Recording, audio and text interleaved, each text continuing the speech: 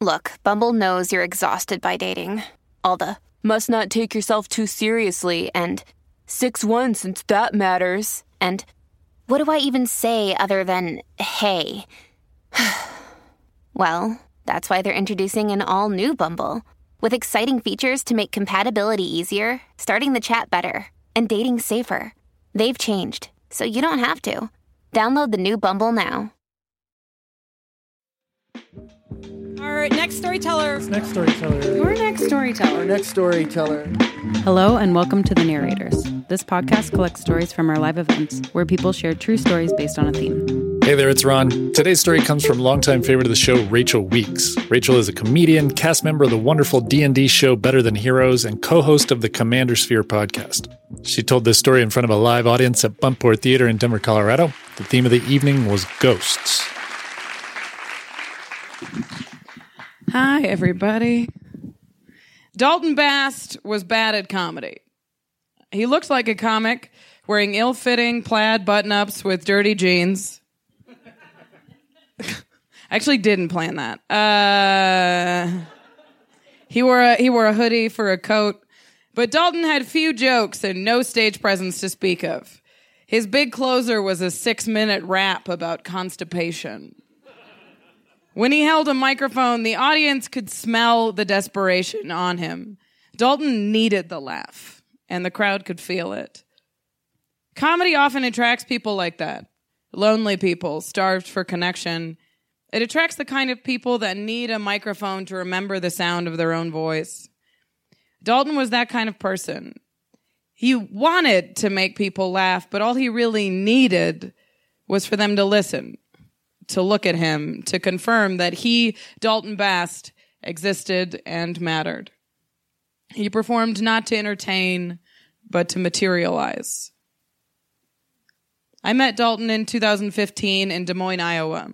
We were both fledgling stand-up comics at the time, 2 of 25 or so comedians in central Iowa. Thank you. I immediately didn't care for him. I didn't. He was flighty and odd with a scattered disposition. He didn't listen when others spoke and rambled on once they stopped. Social cues were wasted on him. On stage, he fluctuated wildly between silly wordplay and graphic tales of abuse from his past. Some nights he was a rage-filled drunk, and others he was a timid, young drunk. He was raised in an evangelical Christian, facing abuse and isolation for most of his childhood. After a brief stint of smoking meth and crack, Dalton quit, left his hometown, and joined the military. During his service, he was continuously and violently sexually assaulted by his fellow crewmen. He suffered from severe PTSD and borderline personality disorder. On his meds, Dalton was kind and eager. He was smart and he worked hard and he just wanted to fit in. Off them, he was angry and impulsive and on occasion violent. In 2014, Dalton was detained for a DUI. He was later convicted of assaulting a 55-year-old bondswoman when she asked him to fill out paperwork. Dalton's defense attorney argued that he had a diminished responsibility for his incident due to traumatic past and his mental illness. But it was hard to know which Dalton you were going to be dealing with. I made a conscious decision to stay out of his way. 2015 was an exciting year for me. I was smack in the middle of my comedy honeymoon phase, driving 2 hours for 5 minutes on stage in Cedar Rapids, Iowa. I was writing sketches and I was performing improv. I was doing stand-up as much as I possibly could. I felt funny and brave and smart. I was feeling so confident that I started a blog.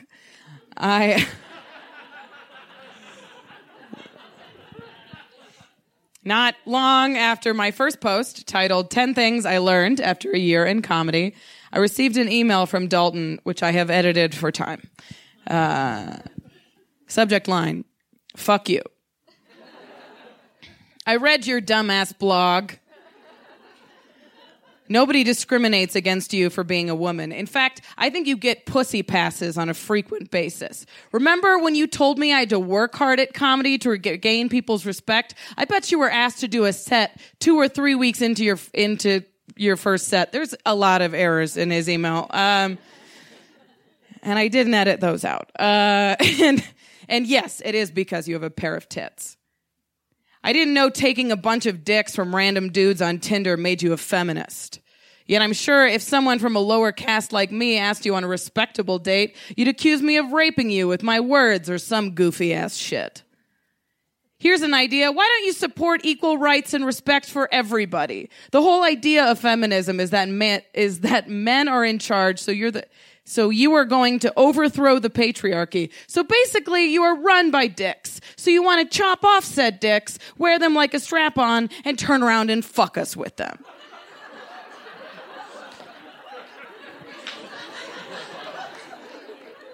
That's on our mission statement, so I don't know.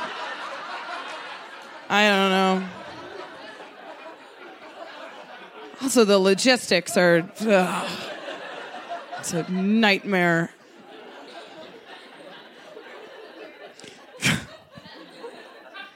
You and all the other comedians can go fuck yourselves. You aren't going anywhere, not quite funny or pretty enough. Here's a piece of advice. Men will laugh at women to get in their pants. I just needed to speak my piece before I go away. Don't worry, I won't be tarnishing comedy with my presence. Sanctimonious cunts. I'll see you all in hell. Blog on my balls, bitch. Love, Dalton.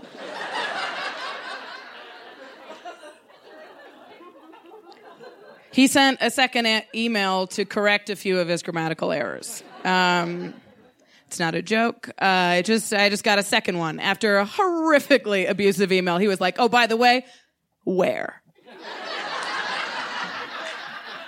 Thank you.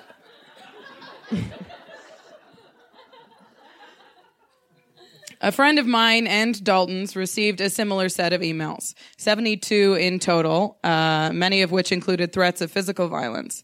He forwarded his and mine to the police. An officer came to my door, and I felt silly. Like, I wasn't afraid of Dalton exactly. I was afraid for him. He had all but disappeared from open mics, and he was very clearly off his medication. I didn't need the police, but at that point, it's hard to know who to call. Dalton was poor, and he was disconnected from his family. He lived with a roommate, but was responsible for his own care. He needed help so badly, but he didn't have anywhere to get it.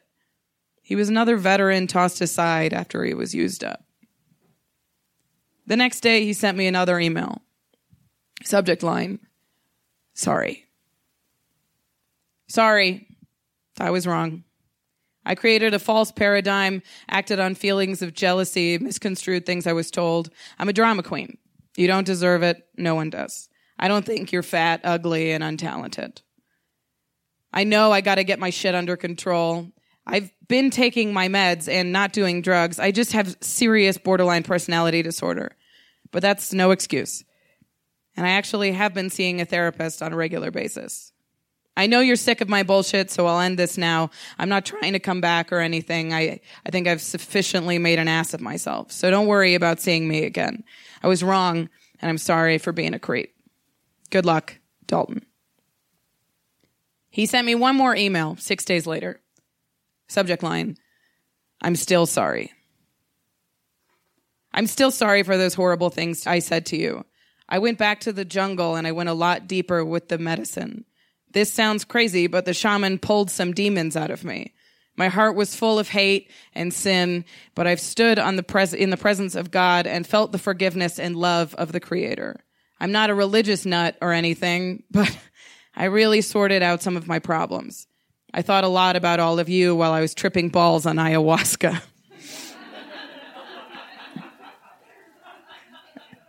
My reasons for doing comedy were self-serving to the ego, and I wanted to blame and hate you guys for not thinking I was better than I thought. I wanted to pass my demon on to you guys, and I'm sorry I couldn't control him. But I purged him, and I'm not allowing him to take hold of me again. I know it sounds crazy, but it's true. All of the psychological treatment in the world is worthless when I'm not connected to my spirit. I needed spiritual healing. I was an angry atheist. I was somewhat infatuated by you, but my love was corrupted by hate, fear, and insecurity. You were right to trust your instincts, me. I was not a good person. You can't blame me for liking you. You're extremely smart, talented, pretty, and talented. Thank you. But you can blame me for becoming irate, for feeling irate, because I felt left out and rejected. My actions were self-centered. You didn't do anything wrong, and I'm sorry for treating you like I did. You were actually right about so many things. You have a great insight, and I think I was attracted to your insight as well. I am no longer attracted to you in a possessive, male ego-driven way. However, I always wanted to be your friend. I was wondering if you might find it in your heart to forgive me, and I would like for you to have a cup of coffee with me. Not as a date or anything, or anything like that, but I would like to get to know you and share my experience with you. I'll understand if you say no or don't respond because I'm fully aware of how shitty I treated. I've just learned so much about myself. Tripping 11 times on ayahuasca will do that. If you say no or don't respond, I fully understand and I accept it. Kind regards, Dalton. I didn't see Dalton after that. He stopped coming to mics. He stopped showing up. There was a while in there where I got an email from an officer who said he was arrested for harassment. I didn't see him for about a year. I didn't respond to his email. I forwarded it on to the officer before, who kept in touch with his therapist. He had stopped going. Less than a year later, Dalton went on a kayaking trip in Mississippi. He went out on the water at 4 a.m. alone without a life jacket. He hit a tow line between two barges and was thrown from his kayak, and he never came back up. He died July 21st alone in the rushing waters of the Mississippi River. Life was never kind to Dalton, not as a child or a teen or a soldier or a comedian. He never caught a break. I don't know what to do with his story. I don't feel equipped to tell it. I wondered what Dalton would say if he got the chance, but then I realized I know what Dalton did with stage time. He rapped about constipation. Unfortunately or fortunately, those lyrics were lost with him. The day his body was found, I was driving on I-80 from Chicago to Des Moines. I wept for him. This man that had scared me, this comedian that I hated. I cried. I pulled off the road at the nearest exit to clear my tears from my eyes, and as my car rounded off the ramp, I was greeted by a large white veterans memorial. In the middle of nowhere, on this day, at this exit, and I cried. For Dalton the comedian, and Dalton the crack addict, and Dalton the child evangelist, and Dalton the abused soldier. So this one is for Dalton, who had it really bad, but still liked poop jokes. Thank you guys very much.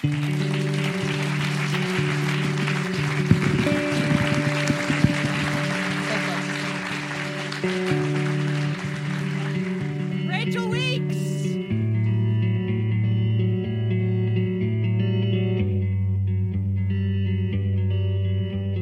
The Narrators is produced by me, Ron Doyle, and Aaron Rollman, with help from Karen Wachtel, Jesse Witten, Scott Carney, and Sydney Crane. If this is your first time listening to our podcast, please take a moment to subscribe. And if you're already a subscriber, please leave us a review. They really help people find our show.